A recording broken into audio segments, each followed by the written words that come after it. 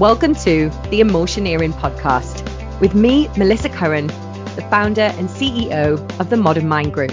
We are emotioneering human performance, not engineering it. In season 1, we talked about emotioneering the modern mindset and really about those people skills and the expression and the communication. In season 2 that we're in now, we're going to have topics center around everything to do with emotioneering business results. And that's going to cover creating great places to work, increasing profits, human capital, the people, getting record-breaking results, and world-class employee engagement. I'm going to be interviewing guests that I know are absolute experts in this area and will be able to share their knowledge, share their learnings on the journey with you and myself. And I'm really looking forward to getting into all things emotioneering with them. Remember to subscribe to YouTube, to the Facebook page, to Instagram, LinkedIn, and of course, you can go to the website, modernmindgroup.co.uk, and you'll get our monthly newsletter there. Enjoy the show. On this episode today, we're going to be talking about how to support grieving employees. I recently had a conversation with Jennifer Louise, the CEO and founder of the Successful Salon Club. We were talking about the fact that service-based industries, especially when you look at a hairdresser or a salon, is that it's a very emotional based role. We wear many different hats. Jennifer was talking to me about the fact that her team often have to play the role of a counselor because somebody is telling them some of the challenges that have been going on in their life. And often it's the first person that someone has ever spoken to. This happens across a lot of the service industry, but especially when someone is sitting in a chair like that, right, for a prolonged period of time. So when it comes to grief and knowing what to say, knowing how to communicate to people, this podcast isn't necessarily for your front line, but it could be for you as a leader, as a manager, and someone in your team has lost someone that they love, right? It is an emotional environment. It is going to affect things. It's going to affect them. If they've lost a loved one or a friend or someone close to them, then it can bring a challenge for you in terms of how to approach it if you've never had to go through it before, but also for them to feel comfortable because, I mean, we spend a lot of our time in work, right? So hopefully, I would hope that if this was to happen to someone in your team, that you already have a really strong relationship with them and one where you can encourage them to be more open with you, right? I always say I can't stop someone from drowning if I don't know they're in the pool. Like, how do you build this relationship with someone so that they can really talk to you and they can open up and know that they're not going to be dismissed or ridiculed or made to feel wrong for having those conversations with you because they want to be able to express themselves. Now, it doesn't mean that you have to be a counselor or a therapist, but I would urge you to have some level of skill to be able to empathize, be compassionate, and to communicate in a way that really helps them to feel like, I'm here. I can still do what I need to do, but I am able to express myself and be honest with my leader or with my manager that I have. So, firstly, when it comes to grief, there is no on and off, right? There isn't a switch. So they could be absolutely fine at one moment in time. And I've been through this. I was in the corporate world and many of you know I lost my dad very, very suddenly. So we can continue with our day and we'll be back at work. Maybe we've had some time off and we'll come back and things will be going well. And then for some reason, something triggers that grief, something triggers the emotion and it will just flow like a waterfall. You know, it will bring on a strong emotion and we don't often know what to do with it. So first of all, just understand that it isn't like it can be controlled or suppressed. It's about allowing that emotion in the best way possible, hopefully with you and them in a one-to-one situation so that they then can go back and continue with what they were doing or what is going on that day. Or it could be the case that actually today is not the day to continue to work. Today is now, you know, you need to take some time. You need to take a mental health break. You need to be able to allow yourself to express this emotion and then come back when you are feeling better. So even the experience of grief when our life, our life can habitually change. So sometimes we can experience grief when we haven't lost a loved one, but that life has significantly changed. A lot of people went through this in the year 2020 with the pandemic, because our habitual routine and not having to worry about things or not thinking too much about our routine absolutely got taken away from us. So people can grieve for the life that they had, the work that they had, the freedom that they had, all of these things. And we do experience grief when we have large habitual changes. It could be divorce. It could actually be having children, because your life has now completely changed to what it was before. So that's something to be mindful of, that I will let you know. It's not only about losing people. It could also be because of that. It could also be because they now have a disability that they didn't used to have before. So if someone has gone through a large, significant health situation, they now can't do the things that they needed to do before.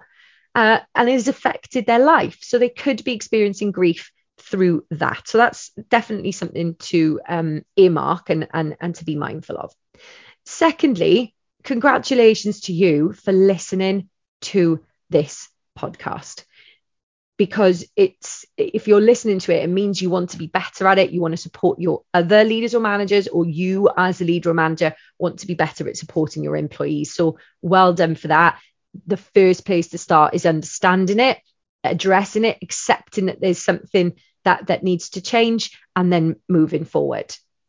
And it's okay to feel like you're out of your depth, because if you haven't ever learned this or had these conversations before, then it can feel like that, right? One of the reasons why I became a counselor myself, and I actually went through the journey, was that I identified that when people were having challenges and with their mental health and the crisis of the way that they felt emotionally, I often didn't know what to say. And sometimes it's not even about saying something, it's about listening, but I didn't know what to say. So I went on that journey. So I understand what it feels like. And I also used to be a leader and a manager that didn't have as much empathy for people that I wasn't as connected with. I kind of hid it and buried it. And I was quite objective and cold to some extent. And I remember those days. And I remember the pain that I caused other people. And I remember the pain that I went through because I didn't know how to be in a different way. So this is why I'm sharing this stuff with you today. Okay. Here are some things to consider to help support your employee better. That's what this podcast is about, is how to support grieving employees. So how to support them a little bit better. Number one, understand the 7 stages of grief.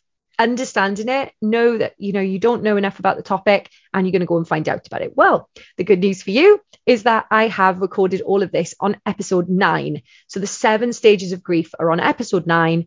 Go and check it out. It's under 30 minutes and you can listen to it right now. So that's going to help. Secondly, allow the emotion and give them time. Not, oh, don't get like this right now. It depends on the circumstance. I get it. In certain circumstances, especially working in healthcare, it's going to be a challenge to do that, because there's certain things and certain stuff that has to take place that could affect other people's lives.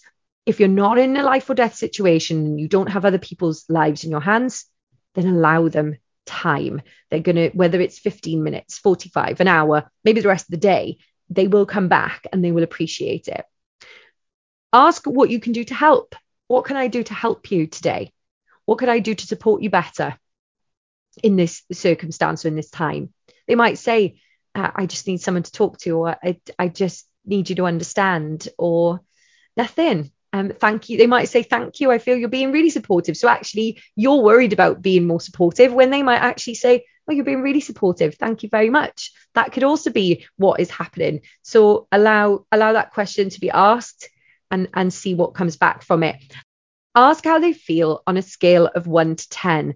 It removes emotion from it. It allows their brain to switch into a little bit of rationality and logic, and can help them from not feeling like they're going to emotionally erupt if they start to go into a verbal dialogue. So just saying, how do you feel on a scale of 1 to 10? 10, you're feeling really great today. 1, you're through the floor, you're really, really, really struggling. And they might come back and they might say 3. They might come back and they say 7. So, it's giving you a bit of a gauge as to where they're at and it can start to open up the conversation. Be mindful of your language is my next advice and guidance. Be supportive and encouraging and less dismissive. You not even realize that you do this. So I'll give you some examples of things to stay away from and things that we can move more towards. For example, things not to say would be, don't worry, or don't be silly. Man up. Come on, put your big girl pants on. These are phrases that I don't use because I know how dismissive that they can be, and also really minimizes what is going on. Grief is a big thing. It is. So it's how we accept that and then move forward from it. Things that you could say instead. It's okay to feel like you do.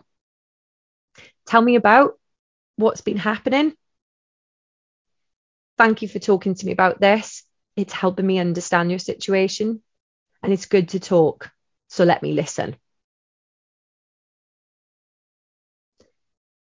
And listen and listen again. Allow time. What's on your mind today? What else? Tell me what's going on. Let me understand.